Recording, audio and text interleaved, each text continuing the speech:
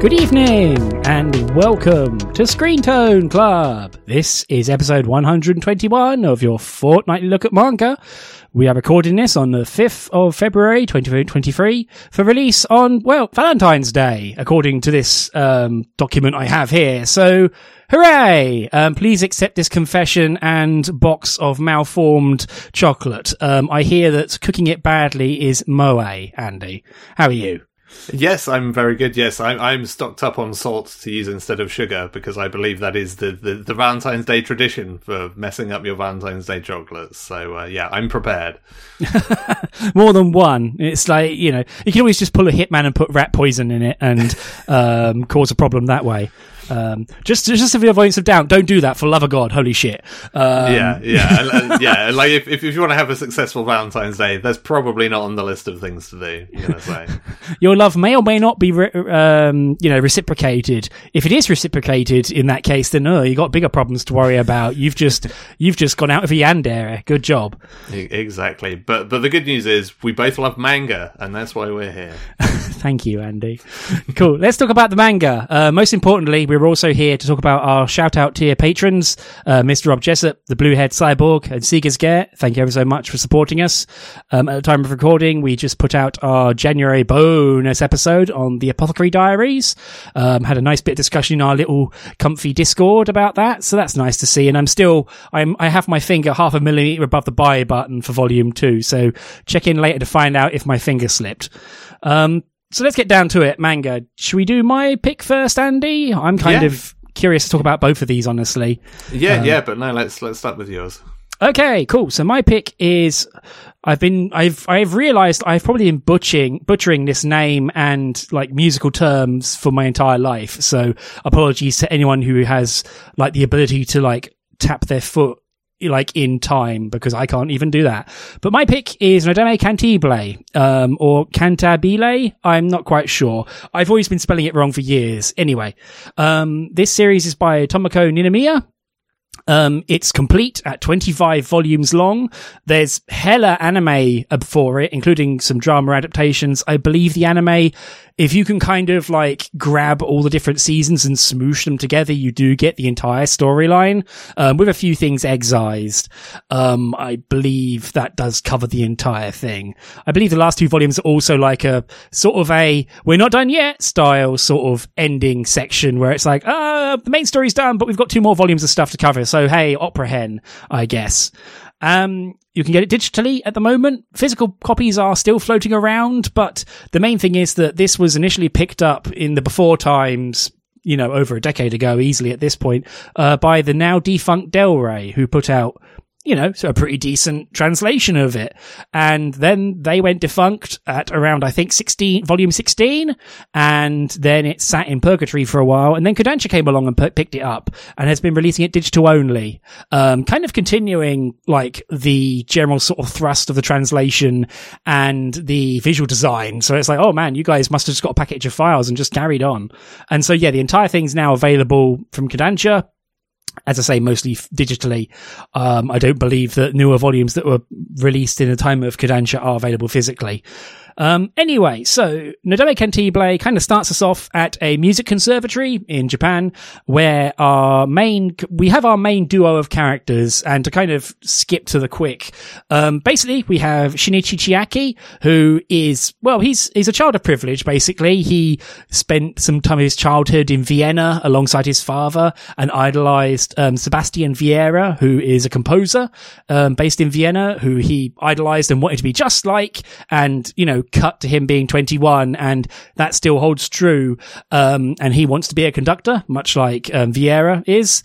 He also can play the violin pretty good and does piano, mostly as a way to kind of help buffer his skills, ready to make the jump into conducting, which some of his teachers aren't so impressed about, because it's kind of like he's just sort of dossing about and wasting his time.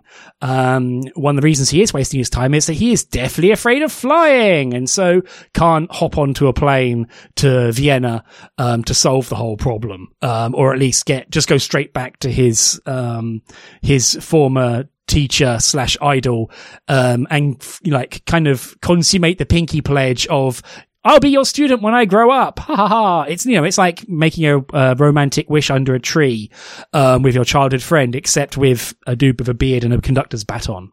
And also, like, the chalk to his cheese is Megumi Noda, known forevermore as Nodame, because it's a funny name, and Nodame herself is a funny girl who kind of attracts funny names and makes them up. You're kind of introduced to her as she's in the middle of her quote-unquote piano lesson as she is making up and kind of freestyling a song about farting.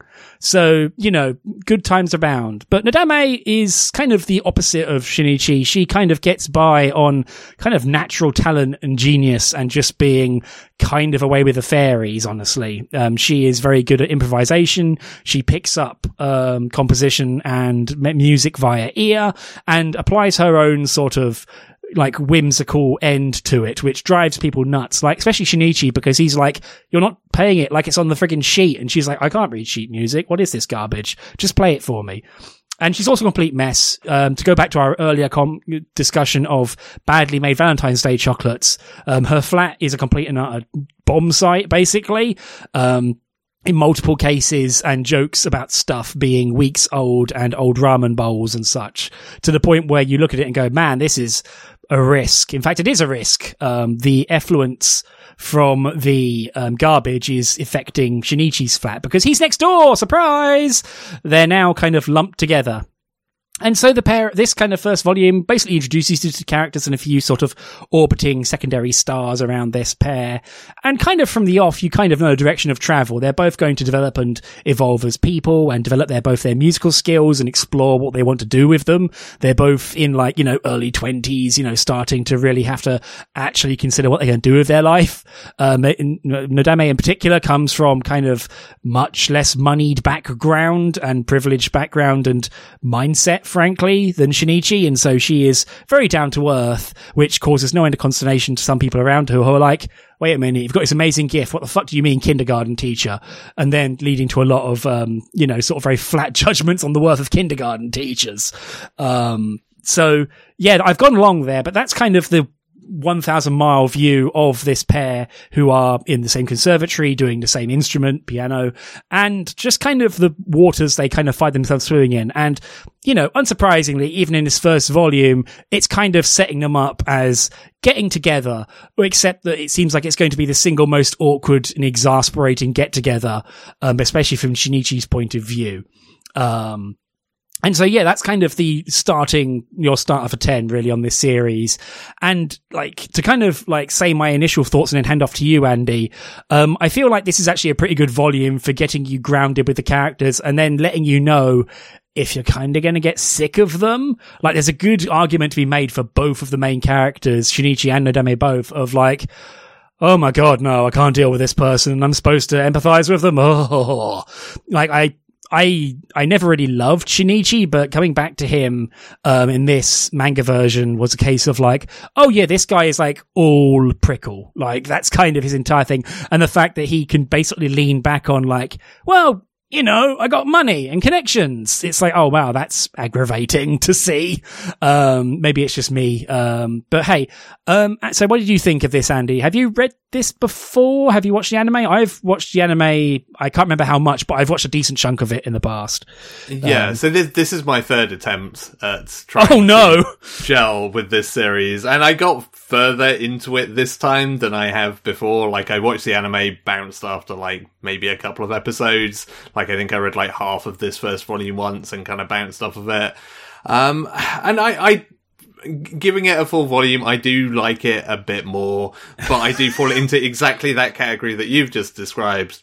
That I really don't like either of the main characters very much. No! Like, Shinichi is a jerk, and he, as much as you can see, like, him redeeming himself at times through this, it's kind of, it's like you've got a set of scales, and on one side is, like, being a jerk, and the other is being a reasonable human, and, there's been a couple of grams of butter put on the being a decent human side of the scale, versus, like, a brick on the other side.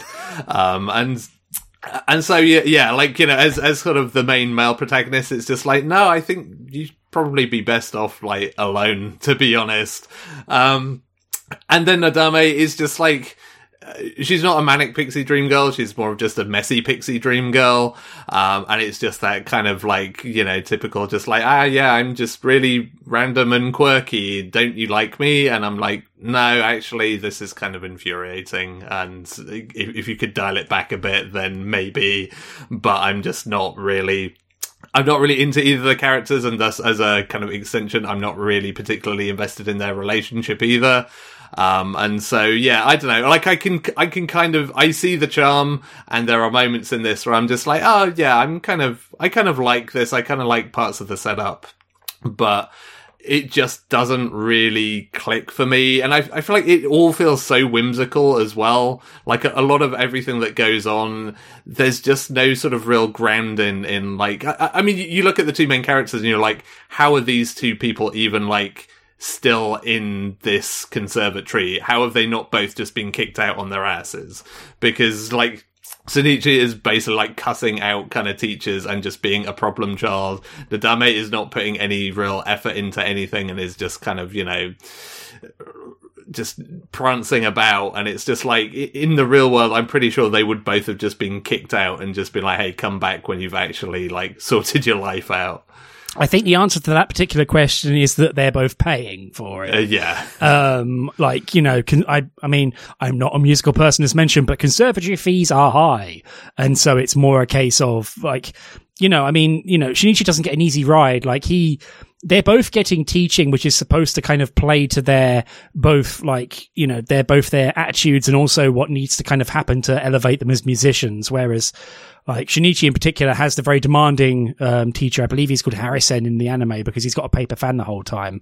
And like he is a very demanding person, and Shinichi, as you say, cusses him out saying, "What? I'm good enough. What is this?" And it's like, okay, you've clearly failed this class because you haven't grasped what I'm trying to teach you here because you got your head so far up your own arse.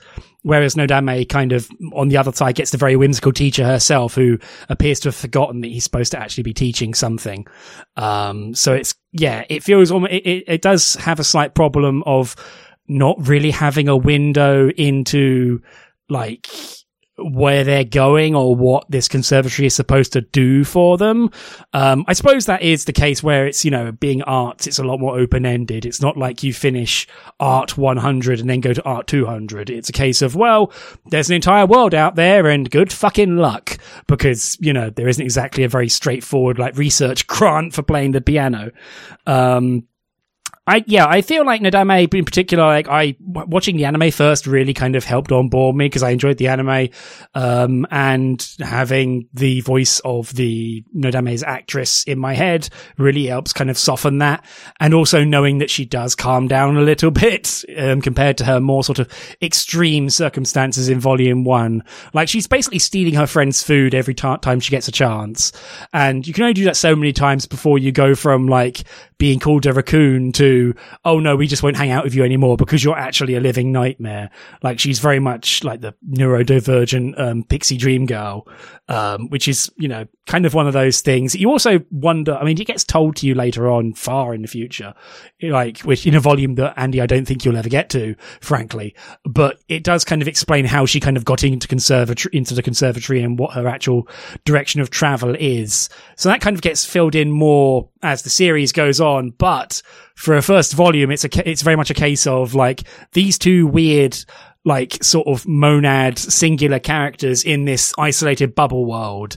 I mean, the only real stench of the real you get is one of the side characters, Ryutaro Mine, the like weird, like pre-hipster violin dude who is basically like, hey, if I don't pass this, I got to help with the family business, which is a Chinese restaurant. And it's like, well, for someone who doesn't like loves music and doesn't want to get kicked out, you're not really trying that hard with it. It's kind of a case where they're like, in general, there's a lot of assumed forgiveness of the character's base state, so it can then do the wacky romantic hijinks on top. Whereas, as I say, I'm like, I don't know anything about this. What's going on? So you kind of have to take a lot of like what's its word, suspension of disbelief. You kind of have to be up for the layer it wants to talk to you at, rather than being like, what is this? Yeah, and I think ultimately that's kind of like the blocking off point for me, because like I can deal with a certain amount of kind of like whimsical and that kind of suspension, but especially for any kind of romantic comedy or anything like that, I feel like it's something that I need to sort of associate a bit more directly with, and this is not a series that kind of manages to do that for me, because it's just like, again, it's sort of in a similar place to things like, I guess, like Oran and stuff like that, where it's it has its vibe that it wants to go for, and if you're not on the wavelength of that, then it's probably going to leave you cold, and that's kind of for the most part where it left me. And again, I was sort of a bit more excited when the kind of Yutaro comes on the scene, because this also felt like a volume to me that needed more supportive, kind of connective tissue of other supporting characters, whereas again, it's kind of mostly the odd girl going like, oh, Shinichi's hot. Or like, oh, Nadame's a problem, and that's kind of, they're there to add superfluous commentary to things. I was like, okay, cool, like an actual third character to kind of, intercede in this and to be an interesting midpoint. But like that almost felt a bit rushed to me, because there's kind of like a moment where it looks like, oh, is this going to be kind of a love rivalry thing? And it's just like, no, none of these characters care about each other either. And it's like, I can vibe with that at least. But it's just like, yeah, there's that just sort of just goes around the horn really quickly, and then it just kind of comes out the other end with sort of probably one of the most redemptive things that Shinichi does in this volume, of actually kind of stepping in and being like, look, he basically says what he's been saying like in a very jerkish way to this guy for quite some time, but in a more measured and actually helpful manner. And that was actually one point that I really liked, of like, okay, that's kind of a nice bit of growth of like understanding like what I was saying to this guy wasn't actually wrong. It's just you need to couch this in a particular way to like explain your thinking, not just be like, you're bad at this. It's more like, no, you're bad at doing this in this specific way. What you should be doing is this. Yeah, which is also kind of wild, because I mean, I guess Mina doesn't go to lectures much, because it's like, this is the sort of thing you should probably have actual teaching inform you about, which is bizarre when it's like, it feels like Shinichi is basically turning into a required secondary teacher. And of course, the whole point of that is he also learns a lesson too. Haven't we all learned a lesson? La la la, let's play the ending song. It's like children's TV.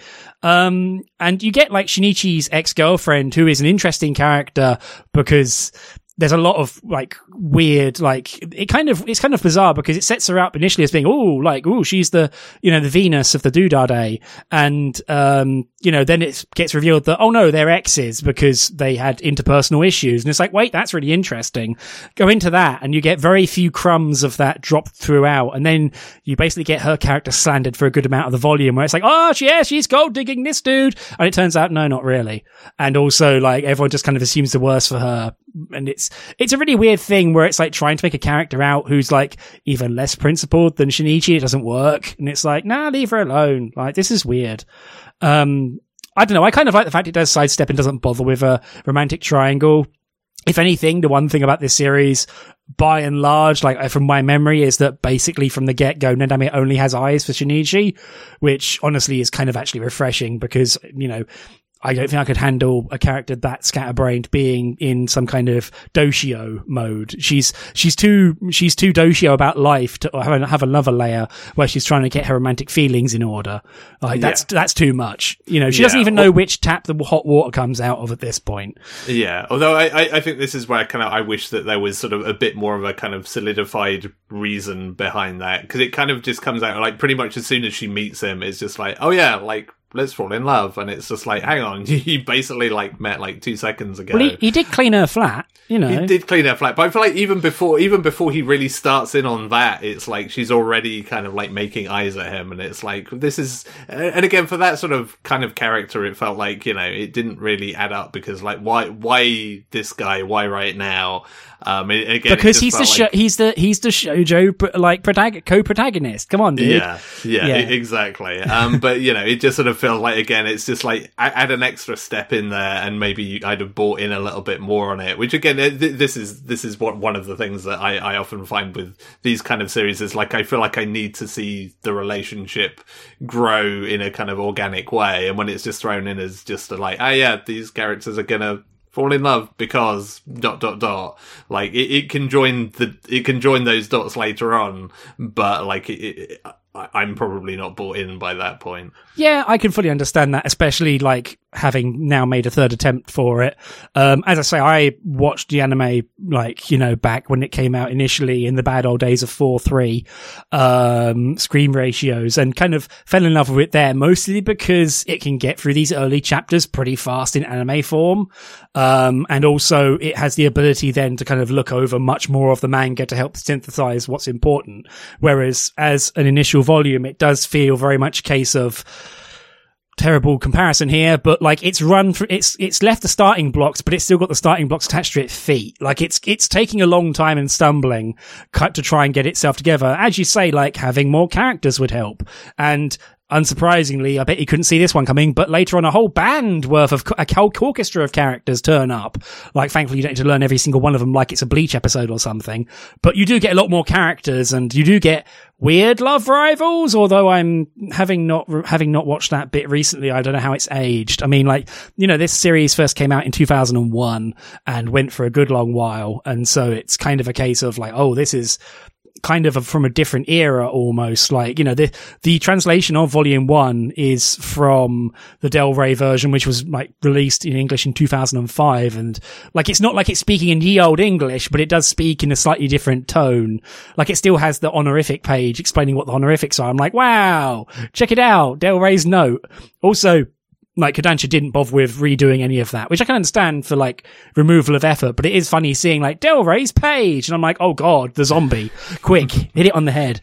Yeah, it did feel like it's not a bad translation, but it did feel a little bit dry in places, and maybe a little bit more stilted than which doesn't help with Nodame in particular, given that she's basically like, I don't know, she's like her like, what's his face? Sweep from Sooty and Sweep. That's her kind of tone, really. Her kind of cadence. Yeah.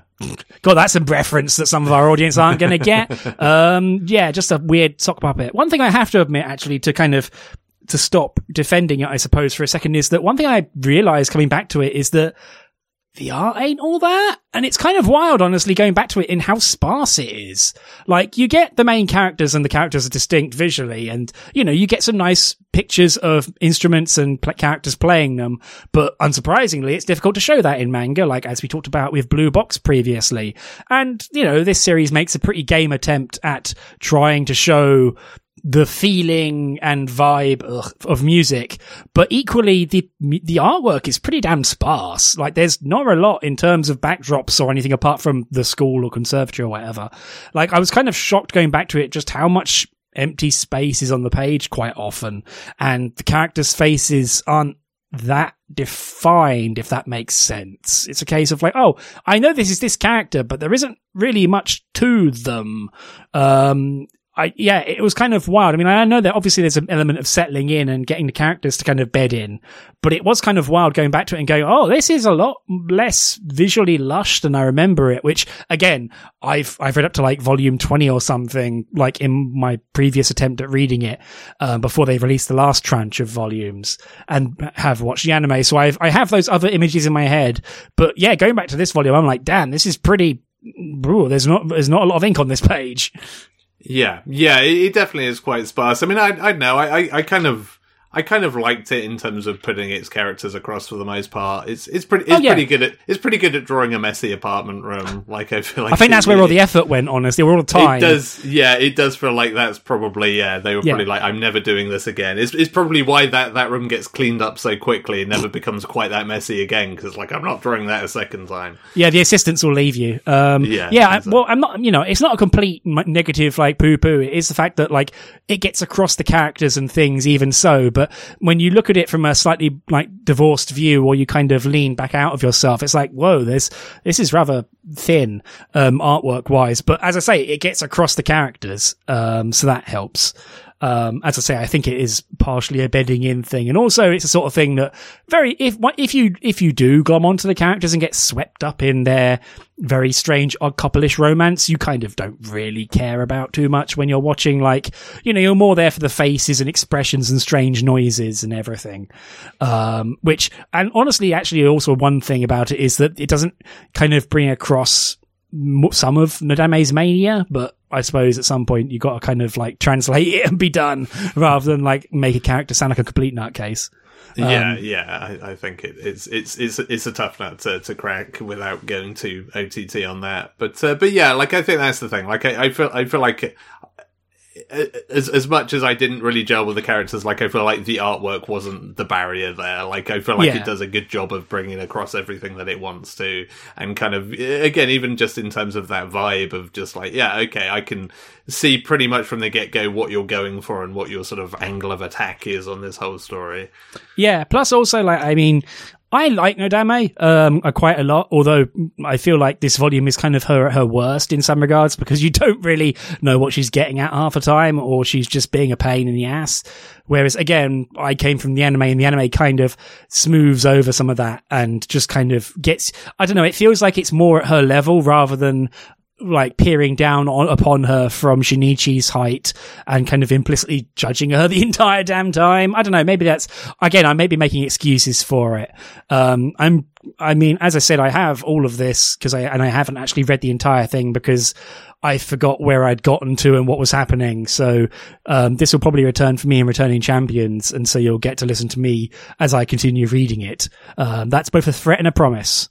But I don't know. I'm guessing you're not going to continue with reading this, Andy.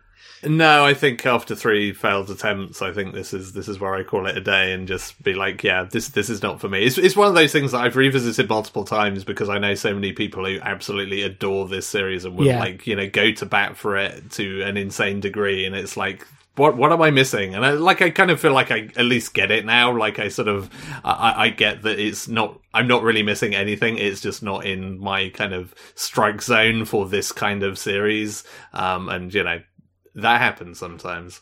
Yeah, I think, third strike and you're out, I suppose, really. But yeah, I can understand that. I mean, as I say, like as more volumes happen, it does introduce more of a wider cast. Like, importantly, like the core thing in this series that is the actual, like, proper friction rather than like, whoa, aren't they funny? Is the fact that they both actually start to have different directions of travel in their desires and careers, such as they are. So that becomes a lot more interesting when it actually like realizes that the characters need to have like a direction of travel and like actual responsibilities to fulfill. And that makes it a lot more interesting, as they ping pong around in certain directions and locations. So there's that.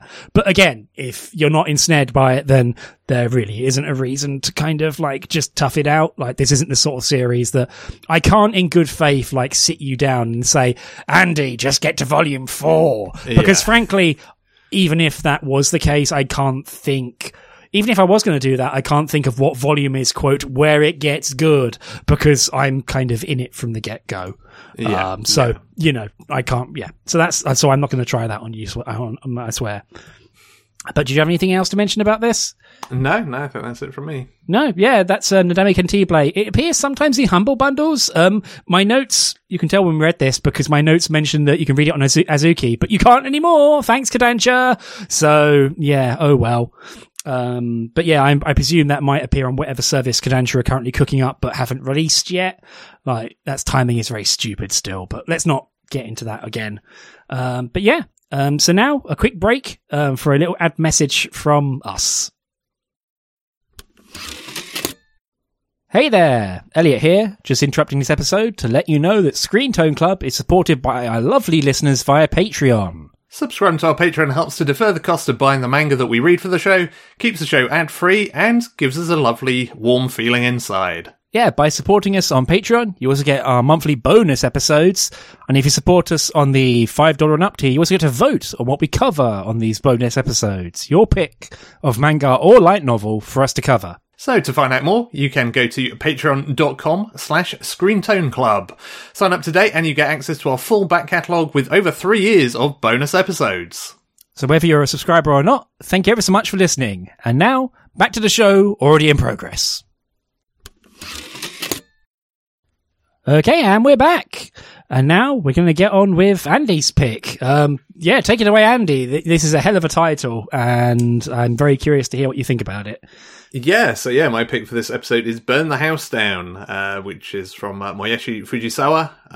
And yeah, I mean, in terms of like this, I can't remember whether we talked about this on podcast or off podcast, but basically this is one of those like, see the title, be like, that sounds pretty compelling. Read the synopsis, be like, oh yeah, this does actually sound super compelling. And so, yeah, like I had to read it and see what the deal was. Yeah, even if we did mention it on pod, I think it bears repeating of, yeah, it's a good title and it's a good synopsis. And just from the setup, it's like, oh, okay. And I have no idea when this actually came out. It just sort of appeared fully formed with all 8 volumes available. And I had no idea or visibility of it until you mentioned it for this podcast. So yeah, I think I've seen it like randomly once or twice and be like, oh, someday I should put that on screen time, because it just like sounds vaguely interesting, but never got as far as checking the synopsis, and it kind of became an instant pick as soon as I got to that. So yeah, as mentioned, 8 volumes available, digital only currently, so no physical volume available. And to be fair, this series kind of starts in a pretty compelling fashion right from the get-go, because we see the main character has childhood memories of a burning family home and her mum basically prostrating herself in front of our protagonist and apologizing for something. So yeah, this main character, well, this talking about this is going to get complicated because names are not necessarily the actual characters' names. So we're in. I mean, Andy, what is a name? You know. Exactly. What is a name? What is a manga? We could really go deep on this. Please, no, come on. We're not restarting this whole thing again. Yeah. So our protagonist introduces herself as a Shizuka Yamauchi. She's in her mid-20s and she's working as a housekeeper. And she is working as a housekeeper for a very specific person, an older lady who is a model, it turns out, called Mitatarai? Mitarai Makiko. Mitarai. There you go. Yeah, it's Mitarai. There's not a second T. There you go. That's me typoing. This is what happens when I write on an iPhone, not on my notebook. Yeah, good luck using swipe texting with Japanese names. Yeah, for sure. So she is hired by Mitarai as a cleaner, which, you know, seems pretty simple enough, except it very quickly turns out that there is a connection between these two characters, and as far as Shizuka is concerned, this woman has stolen some stuff from her mum, including, as it later turns out, her dad, her mum's husband. Yeah. So yeah, we move on forth as effectively like Shizuka, not her real name as it turns out, is using this job to effectively do a little bit of sleuthing and a little bit of taking back what she feels belongs to her and her family, to kind of piece together a whole bunch of events. And it's hard to say much more without kind of starting to spoil things, because one of the really great things about this volume is, I was going to make a joke about it being a slow burn, but I'm not going to. It's actually not, like, this is a really good chapter by chapter peeling back layers and revelations that just take you deeper and deeper into the mystery of like everything that has happened here. Mm-hmm. And in a lot of ways, it's just kind of kitchen sink melodrama in a sense at this point. But man, is it good kitchen sink melodrama. Like this is a kind of really good like soap opera, like, yeah. Oh, I need to watch this and see what happens next, because every character clearly has a bunch of secrets. Every character has a bunch of kind of shit going on. Yeah, like every character has a bunch of kind of, you know, falsities around them. There's a little bit of maybe unreliable narrator stuff going on here too. And there's a lot, you get to the end of this volume and, you know, it starts with a pretty good question of like, well, clearly a house has burned down right there in the title, right there on the front page. What happened here? What is this all about? And you end with that plus about a dozen other questions about every single character and everything that has happened. And yeah, I'm on the hook to read the rest of this as soon as I get the opportunity to do so. This was very much a like, I could just go straight to volume 2, but I want to kind of keep myself fresh for this podcast. But yeah, like it's just really good at laying all of this stuff out with all of these complexities in this really compelling way, that just builds it brick by brick and piece by piece. And yeah, I was very much kind of enamored of it by the end. I'm with you. I don't want to go into specifics. Maybe we can talk about like individual like spoilers for this volume at the end of this review, just to kind of like bookmark it. I'm not as good as you, Andy. I'm not as angelic. I gave in and read volume 2 because I could not handle it. But I will keep all of that far out of my mouth. But yeah, I feel like the series itself and the editors at Kodansha like have figured out that the mystery is all and the melodrama and reveals are all, because the synopses of the volumes do a very good job at keeping their powder dry and laying out things as they are at the start of the volume, not revealing what was going to happen in the volume, which is the important bits. I feel like the most frequent thing I've written in my notes is the word yikes, swiftly followed by yikes in all capitals, because I'm one of those people who writes really weird like that in my notes. So it's like, you can imagine me kind of going, oh, whoa. And then my eyebrows going even further up my face and going, oh, whoa, whoa. But yeah, as you say, soap opera, I feel like you've nailed it entirely with the soap opera comparison.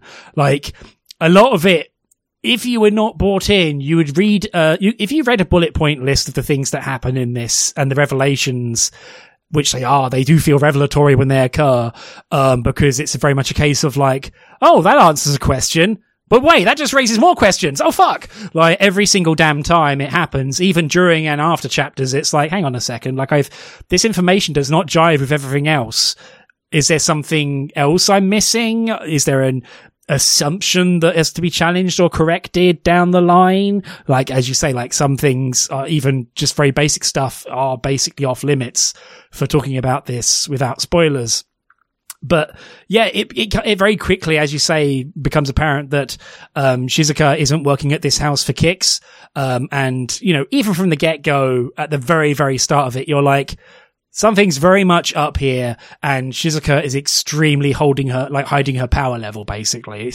She's an extremely capable person, which does her a great service in what she is trying to accomplish, and basically the subterfuge she is undertaking. Which I think is extremely smart, where, like, you know, she's also the fact that she's hiding her power level, but not perfectly. And so, you know, Makiko kind of knows something is up here, but she has her own shit to deal with and her own, like, facades to keep up. Like, you know, her attempt. I mean, the reason why she calls in a housekeeper is because she's all about the gram. And, you know, she's all about, like, being a amateur / aspiring professional modeler of an older lady. And, well, you know, later in life, you know, kids are leaving nest type age lady.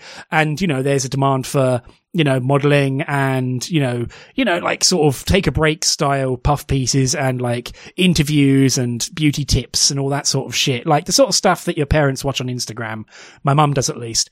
And she is all about that gram life. And of course, having to keep up with all that shit means she does not really have time or care for doing housework. And so that stuff just goes way by the wayside, and also, like, you know, her husband is a doctor and seems to work every hour that God sends, and so you never see him. And they kind of live in this limbo. And so she is all about her career path, her discovered career path. And there's a lot that goes into her leading up to that and her particular wishes and intentions. There's a lot around that, unsurprisingly. And at the end of it, like, the kind of thing burning in the background is the fact that, like, at a point in time, a family's house burned down, and, you know, the last memory that everyone seems to have is of the mother prostrating herself and apologizing. And that's the kind of thing that everything loops back to, the kind of knot at the center of it. I really went off on there one, Andy. Sorry, I'm very sorry about that. I'll let you get a word in edgewise. Yeah, but no, I mean, that's all kind of part of what makes it compelling. And I think it's really great at kind of setting up what are effectively the two main characters as this sort of, it's not really like a massive, like, cat and mouse game between them. I don't know, dude. It reminds me of Death Note, like, in a way.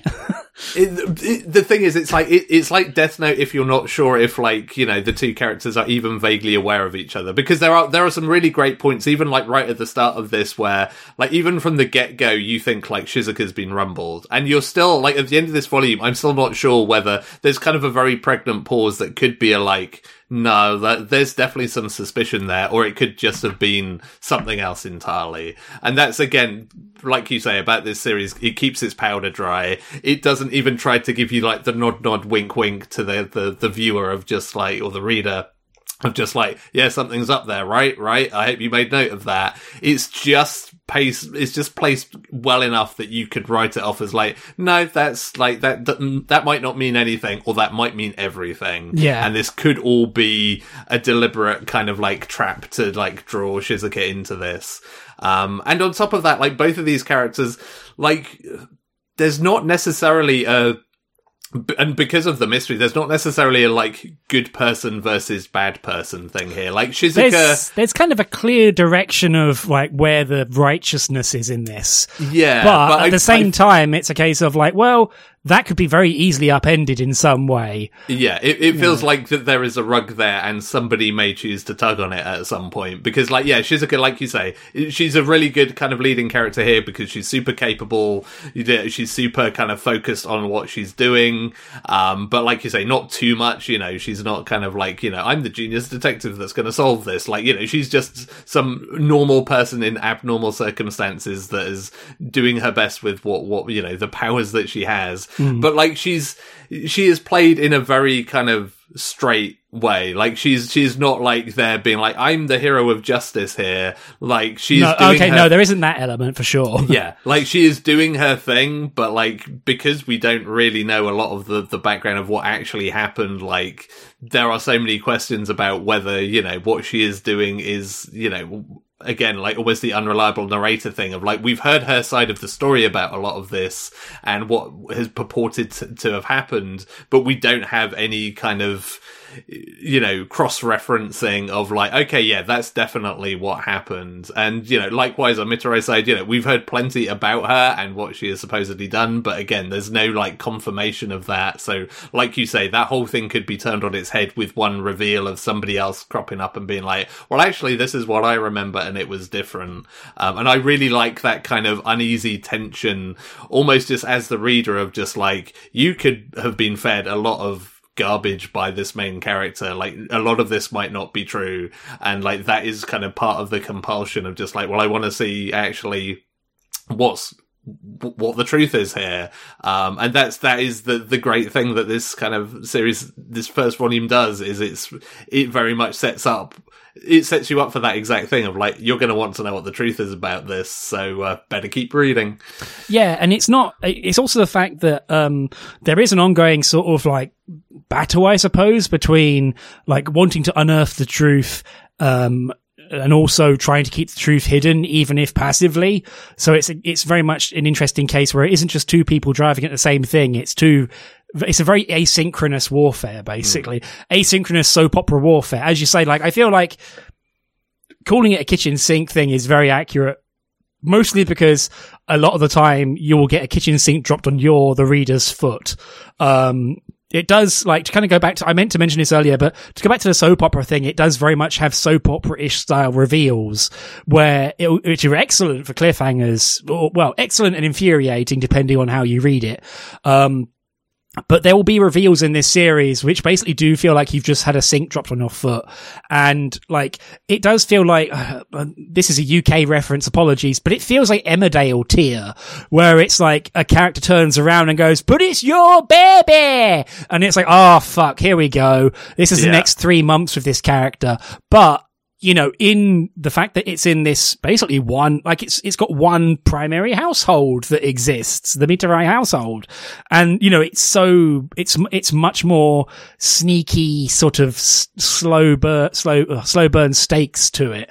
And as you say, you're not quite sure, as you say, like, even if there are certain characters that you think are in the right, it turns into a case of, well, a lot of the things being shown here are from an unreliable angle, and also a lot of this, in fact, most of it is predicated upon the concept of the ends justifying the means.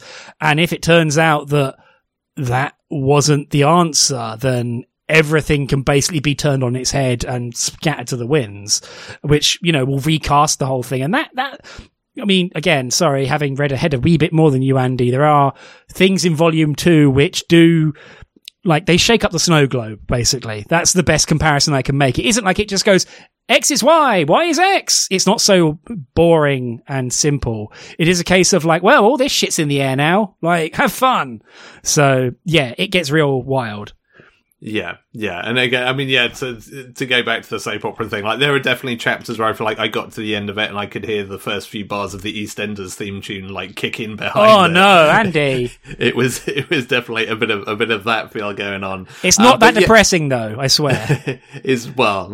Hopefully. I don't know. There's a you know, the whole backstory of, oh shit, our house burnt down is pretty depressing, unsurprisingly, but that kind of continues. Well, and again, I mean, even kind of the whereabouts of the mum that is at the centre of this is like also like classic kind of soap opera storytelling, because you finally get that reveal of like, you know, what has become of her, and it's like, okay, this is, I mean, that is like the most convenient thing that happens in this entire volume, but given everything else, it's like, yeah, you know what, sure, if that's where we need to go for the rest of this to hang together, then okay, I'll run with that. I think leaving that until later the volume is... Should we just start talking about... Do you want to talk about anything more general before we... I want to talk about spoilers. I'm sorry. I really want to. I think I've covered all of the general stuff. So, I guess let's talk artwork pretty quickly. I'm kind of curious, like, to what you feel about that. Like, I feel like it's very good at putting its characters across again. And there is, like, this... I know, there's almost a bit of a feeling of claustrophobia to me in some of it. There is, like, yeah. It feels like everything is very kind of tight and tense, even outside of kind of, you know, the sort of Shizuka's sleuth work, even, you know, when she's sort of elsewhere, there's something hanging over everything in this series. Like every page, every panel feels like it's sort of, there's a weight on every character's shoulders. And I think it somehow manages to put that across in a way that kind of accompanies the rest of it, that sort of, you know, it has that vibe to it. Yeah, the one thing I'll say about it in particular is it does an extremely good, like very subtle, but also extremely smart job with the backgrounds and the spacing and the environments, where it's a house. It's a pretty like upper middle class one because husband's a doctor. And so there is like a decent amount of space and there's an upper floor. You shouldn't go up there. And, you know, there's a garden and all that. But equally, it really finds excellent places to put its characters and have its conversations in extremely tense ways.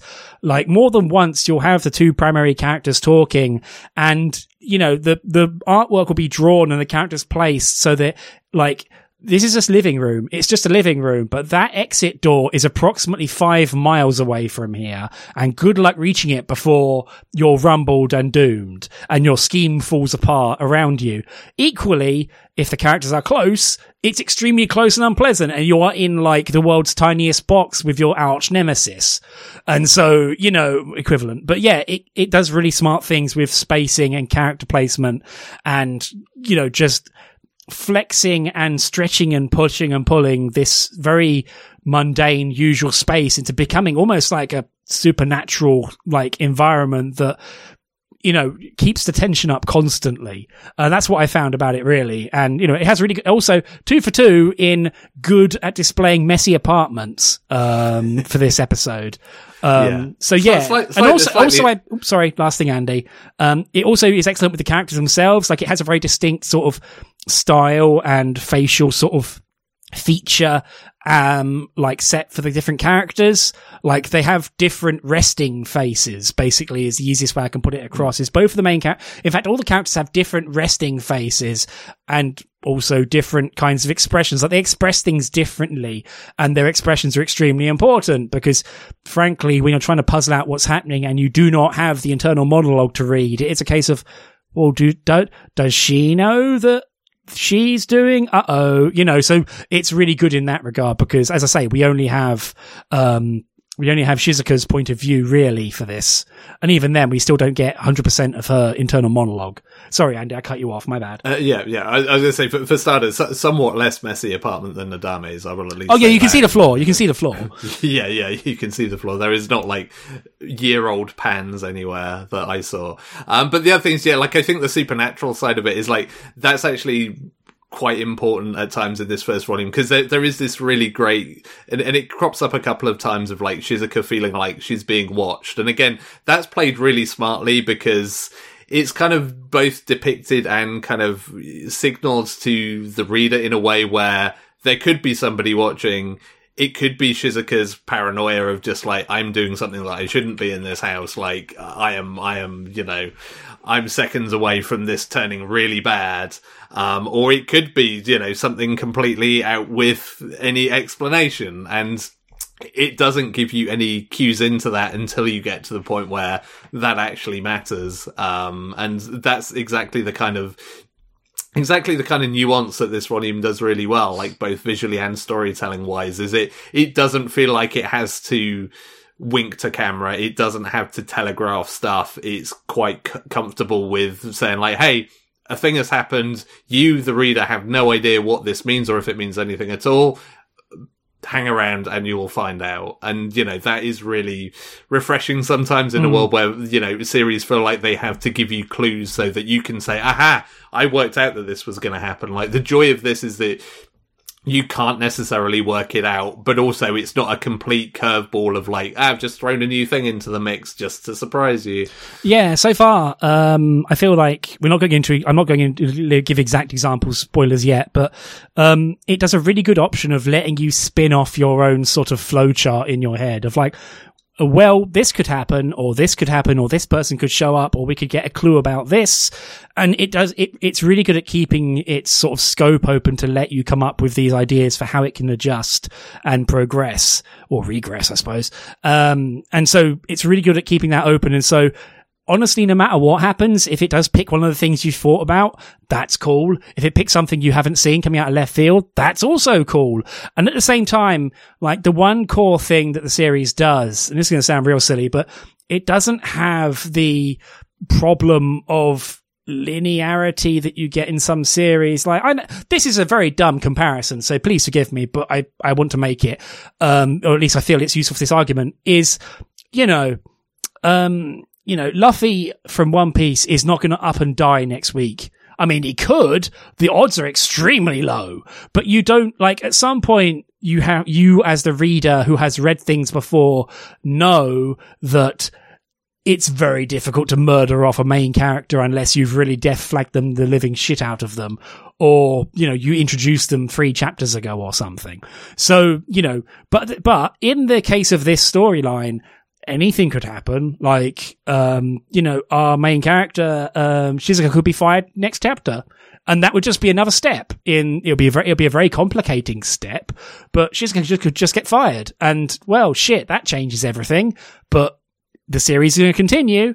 And also, like, we know it's 8 volumes, which also helps because it's a case of like, well, it's going to continue. So something has to fill those pages. But the series has, to me at least, already shown that the scope of its actions can be both minor and kitchen sink and also quite nuclear. And also, we don't just have the 2 characters, like, Shizuka has a sister, which is initially referenced, and there are also other characters in the fray, which almost feels spoilerific to mention exist. But, there is an extended cast of characters that can be pulled upon here. It isn't just like, Light and L staring at each other over a messy coffee table, although that could also be possible. But yeah, sorry, I'm kind of going all over the shop. Does that make sense, Andy? So yeah, I think so. I just like to think that Oda is listening to this and be like, I'll show them. I shall kill off Luffy in One Piece forthwith. But yeah, especially if he says forthwith. I don't know. I find that's the least that's the least believable part of that entire thing. Yeah, for sure. But no, I think all of that makes sense. And yeah, like I feel like this series does a lot of things in a way that other series mishandle. Like, even the flashbacks, like, some series can go too ham on that, or maybe they don't give you enough context. This is really good at using it just as much as it needs to. And again, like you say, you can build a suspension of disbelief around the whole the main character will never die kind of thing, like, you know, but it takes a lot. But this series definitely enjoys the fact that there are no real preconceptions you can have. Like, nothing is off the table in this series, basically, because there's enough of a framework around it that you could literally kill Shizuka and the series would continue, because there are enough other invested parties that there's still a lot to go through here, which is probably about as good a place as any to maybe lead into some more spoiler talk. I want to make one more non-spoiler thing that you've just made me think about, Andy. So, I'm again another weird comparison, but this the way it uses flashbacks, as you say, is extremely smart in that it never lies to you in flashbacks. At least it hasn't so far. At least so far, it's never said something in a flashback or shown something on a flashback that was then later retconned or fully changed. Like, it's additive. So, you know, it reminds me of the OVA series Giant Robo, which that entire series is predicated upon a very, very big version of a house burning down, which is like, you know, big fucking explosion, which, again, the tragedy of Bashtal as presented in that series is you never lied to about it. It's like Rashomon type thing. You get new angles and elements to it and stuff that was omitted by people who have their own agenda. And, you know, the tragedy of Bashtal is that, you know, you as the reader get the full picture and the world will probably never fucking know what really happened there. And that's just how shit happens at times. You know, sometimes a French town vanishes off the map and everyone goes, oh, fuck. Shit. Well, back to making cars, I guess. So anyway, sorry, I want to rewatch Giant Robo now. It's real good, but also, yeah, that's a rather comparison I didn't think I'll be making today. Anyway, sorry, I'm right off the bat. Andy, let's talk about spoilers. What do you take us away? Yeah. So yeah, like if you don't want to be spoiled on this, please skip forward. We'll put timestamps in the show notes, I'm sure. Yep, as always, timestamps in show notes. But yeah, I mean, kind of the greatest thing that this volume does as you move through it is, you know, Shizuka initially has that vibe of like, I'm being watched here. It turns out there is somebody else in this house being cleaned, which is why she's not allowed to go upstairs. She finds out that there is somebody there. A little bit of kind of back and forth. She thinks she knows who is there. But then on some further kind of deduction, it turns out to be not the person that they initially thought it was, but actually like the other child of Mitarai. And, you know, and that in itself is a really great arc that it doesn't rush through. It plays out at just the right pacing of just like, you have the reveal of like, oh my God, there's someone else in this house. What's their deal? And then it builds you right up into being like, okay, well, we know who this is now. Okay, well, that's interesting. Yeah. What are we going to do with this knowledge? Like, where do we go from here? And then it pulls the curveball of like, no, actually, this is not the character that we all thought it was. This is actually this character instead. And like, what does all of this mean for, you know, Shizuka's stakes? Like, does she have an ally here? Does she not? And like, the end of volume 1 is this really good point of like, something major has happened here, but again, it could alter this chain of events in multiple different ways, and it's really, you know, not clear which direction this could go in. Yeah, it kind of follows on from what we said earlier of, like, it both answers a question in a way you don't expect, but also opens up tons more questions of, well, wait, what does that mean? Like, what does that mean? Like, especially because, like, both you as the reader and, like, Shizuka herself have talked themselves into, like, an entire sort of storyline of, oh, okay, I see what happened, this happened, and this happened, and that makes sense, and drawing on my past experience of knowing this kid from being children, like, this is what's happened, and no. Also, quite frankly, it's an excellent use of fucking coriander as, like, a plot device. So yeah, real wild sort of like, oh fuck, sort of realizations. Yeah, I'm trying to be careful about what I say because I've read volume 2 and don't want to just dump stuff from that volume on you as you've not read it yet, Andy. The one thing I will say, and we tiptoed about this earlier, but the device of the mum having amnesia is, well, it's there. You know, it's a useful crutch. It is the sort of thing I'm glad they introduced later on in the volume once you're already invested and want to know what all this shit is about, because I feel like if it had that in chapter 1, it would be a big old wet fart, because it's like, good job, you gave the sad wayfish wasting away mum anime amnesia. cool. But later on when it gets to it, it does help explain everything else that's happening, or, you know, some amount, I suppose, of what Shizuka is doing.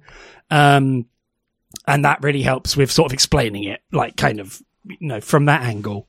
So, yeah. And there was a part of me at that point where it's like, oh, I'd kind of assumed that, like, well, I guess the mum's probably dead because like manga, you know, parents rarely last long in these things. But also, do they have the dead mum hairstyle? Yeah, but it's like also like, well, that fits. But actually, like, there is an investment in kind of the additional stakes of her still being alive and kicking. And again, it plays quite well with that later on. It's like, you know, one of the things that she retrieves from this house that was supposedly like a pair of shoes that her mum cherished, like that has an extra power of it because, you know, she takes it to her mum and she's like, oh yeah, I remember those, I think. And again, there's still like just enough doubt because of the amnesia thing of just like, well, actually, does she? Like, I don't know. This could be a similar pair of shoes. Like, not to get too Columbo about it, but it's like, well, you know, just one more thing. I mean, it could also, quite frankly, be the mum humouring these girls who keep dropping by and visiting her. Exactly. Yeah. I mean, is that even Shizuka's mum? I don't know. Like, this is the rabbit hole that you go down with this series because of the way it handles things. You do start to kind of question everything and second guess everything. And that's kind of part of the delight about it because sometimes, you know, sometimes you're like, oh, what an idiot. Why did I think this was a big deal when actually it was this? And sometimes it's like, aha, I knew there was something weird about this. Like it's just a really great ride. Like it's kind of, you know, it is almost sort of like if you could make a soap opera a theme park ride, this is the kind of thing that you'd want. I mean, it does, like, you've mentioned Columbo, so I've been watching Columbo recently. So sorry, Andy, you've flipped my Columbo switch. One more thing. But yet, no, it has the excellent way that Columbo frankly does of going, well, we're going to let the villain fall on their own sword here because you're going to, with what you say, you're going to fully give away the game in certain respects, which is extremely powerful, in terms of like, well, you think you've won, but you've also given up way more ground than you think you have when you think you're basically just calling the shots here. And it becomes really powerful. And also, like, it does a really good job of explaining, like, why there is so much of this shit lying around that is basically free evidence for Shizuka. So that all kind of plays. And also, again, it plays into the, like, extremely, like intense melodrama of the entire thing. Like, 10 fainting couches out of 10, basically, in this series. And as mentioned, like, Shizuka Mamauchi is not even her name. Her name is Anzu Murata, formerly Anzu Mitarai, because, you know, her parents divorced, and then mum went downhill, and dad, again, like, is nowhere to be seen. So, but also it does explain, like, some more stuff happens around there. But you've also got a sister, Yuzu, who kind of obviously is also doing her own shit, despite being told, like, of course, because she's told, no, you don't need to do any of this. This isn't your burden. Please, Yuzu, you have a normal life. Spoilers, Yuzu does not let herself have a normal life. So, yeah, look forward to even more nonsense happening. And I'll leave it at that. And you also have Anzu's cosplay friend who, I don't know, she has the most succinct and easy setup of basically being like, yeah, I just sew stuff and sell it online, and I'm an independent business owner, and I have an entire like cadre of fashion obsessed friends from around the world because we live in 2020 something, and of course I do. And you know, of course, the first thing that is out of Anzu's mouth is a fat joke, but hey, so yeah, cosplay friend is very good and strong, and like she is also a very good Greek chorus who, like, half the time she's saying, you sure about this? Like, I'm not going to pry or tell you not to, but I'm just going to ask you, are you sure about this? And, you know, continues to be a good character who says the needful thing of, you sure? I mean, you can stop. So, But yeah, that's great stuff. If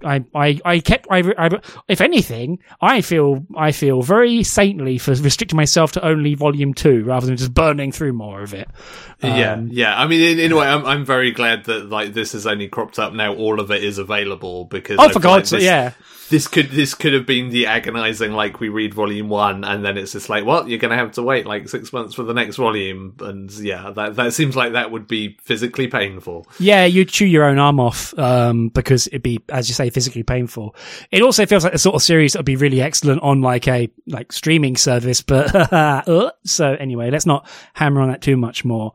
But yeah, unless you have anything else you want to mention, Andy, in general, or spoiler-wise, or anything else? No. I think that's everything beyond. Expect this on Returning Champions at some point, where we'll probably have to deploy more spoiler tags, I suspect. Well, I mean, we do have a warning about it, but yeah, as I say, like, I'm glad that the people who write the synopsis at Kodansha are smart enough to not, like, give the game away in the synopsis. And that continues in future volumes. Like, as I say, it tells you what the state is at the start of the volume. So, also, some nutcase hasn't gone ahead and filled up the Wikipedia page with spoilers, or setting up for this podcast could have been very annoying. So, thank goodness for that. But yeah, really enjoyed this. It's, as I say, it's extremely tense and extremely fun. Like, it's not just like, oh no, I'm gonna die. It is a case of like, because the actual thing being driven at by, Shizuka isn't actually straightforward revenge. I mean, there is an element of revenge there, and you do question how much does she want to hurt Makiko. But at the same time, her primary thing is, I need to get items to get my mum's memory back. So, 1, my mum returns, and 2, we can find out the truth of what happened that night. And so, there are multiple levels of how bloody fanged does the main character want to be? Because, there is an element where at darker moments you think, oh, she's going to destroy everyone because that's her revenge. But, she tells herself and tells us and shows us that no, this is actually a pathway to this particular outcome. But whether that will warp over time is an open question. Yeah, well, yeah, and then that's definitely an interesting part of it, because, yeah, there's definitely kind of, set up as, like, this is as much about kind of closure as anything, but you get to see Shizuka in kind of some of those angrier moments, and you can kind of, like, see that there is, like, a fire raging, in her own personality of just, like, sheer anger and kind of, venom about everything that's happened. And that definitely feels like that's something that could just tip over at some point and just kind of, go full on. Yeah. I mean, it's not just a case of unreliable narrator. It's like character lying to themselves. Like, they're in, as I say, there's a big question of, well, do the ends justify the means? And the question is, well, what is the end being driven at here? Is this is this the recover my mum ending, or the I will burn this other house down? Like that has been the thing in the back of my head constantly of like, this is going to start with a house fire and end with a house fire. Mm-hmm. Yeah. Oh, hopefully people don't get caught out in it, which, but who knows, oh. Anyway, yeah. Who knows who else is in that house at this point? Whoa, yeah. Yeah, there's a real good scene about that as well. So, but yeah, burn the house down. Yeah, it's a real barn burner. Ha ha ha. Yeah, I was going to use the same thing. So we're on the same wavelength. Yeah, but I had to get ahead of you and steal it. I'm sorry. Anyway, but yeah, highly recommended. I'll put, obviously, as mentioned, like spoiler tags in the notes. But yeah, anything else to mention about that? No, nothing else there. No. I don't know. So far, like, manga, I mean, I barely use it, but so far, manga has taught me that Instagram just turns you into, like, a crazy person. Like, you become obsessed, which is why I basically log into it once a week to post a cat picture. That's my limit. I'm done. Like, I'm not taking a video or making a story. I just post the cat. If anything, it's the cat's Instagram. Yeah, I look forward to future manga about Twitter's API, I guess. Yeah. Well, if anything, complete tangent, but like, I feel like manga has already forgotten Twitter, frankly. Like, it's on Instagram now as a plot point, most manga don't even care about Twitter anymore, which, follows a predictable arc, I suppose. Yeah. Yeah. For sure. We could do an entire like separate like con panel about like presence of technology in manga versus, you know, the advent and rise and fall of different technologies. I mean, hell, Nozaki-kun had that entire episode about people using feature phones. And that was like an entire fucking thing because the characters who weren't very technically adept were just saying the word apps to each other the whole time. That was a good episode, chapter, whatever. Anyway, sorry, I'm tangenting again. Andy, and any third chance I think of asking anything else you want to mention about this? No, nothing else. No, good shit. There isn't an anime. I wouldn't be surprised if there was one. You'd probably have to do the entire thing to make it to not cause people problems. But there is a TV drama. I don't know if it's a subbed or not, but there's that. Anyway, what we're talking about next time. So this is kind of a pick that I pulled out from my like list of stuff I've read previously and I'm curious to return to. So my pick is volume 1 of Slasher Maidens. So, you know, you get what's on the tin, quite frankly. And Andy, how about you? Yeah, so my pick is kind of somewhat hot off the presses because I've seen people talking about this a whole lot recently. Anime adaptation incoming soon as well. It is from the author of Kaguya-sama. It is Oshinoko Volume 1. Yeah, I've seen a lot of discussion about this, so I'm interested to talk about it with you. In fact, if anything, I've already a peek behind the curtain. I've already read it, and I'm eager to talk about it with you, Andy, because oh my god, my notes are long and crazy. I hope that's also a good temptation for our listeners. So anyway, moving into close down, we went a bit long here, but I think we can justify it. You can find all our previous episodes at our website, screentone.club. If you do like the podcast, please tell a friend. That stuff really helps grow us in audience and metrics and blah, and more people is more good, more family. Also, if you do, you can sign up to our Patreon, as mentioned earlier in the episode, in the ad break, patreon.com/Screentone Club. Even jumping in at the minimal tier really helps defer the cost of the manga and also gives us that big old warm fuzzy feeling. You can find our Twitter, as long as it exists, at Screentone Club. You can also email us if you so desire at show@screentone.club. My name's Elliot Page. You can find me at Elliot Page, still on Twitter because I can't yank that IV out yet, really. Although the API is running out, so who knows. And Andy, how about you? Yeah, you can nationally find me on Twitter at Hannes1979. We need to find a new thing to put in this ending bit, don't we? Cool. So, yeah, from both of us, thank you ever so much and good night. Bye, everyone. Bye.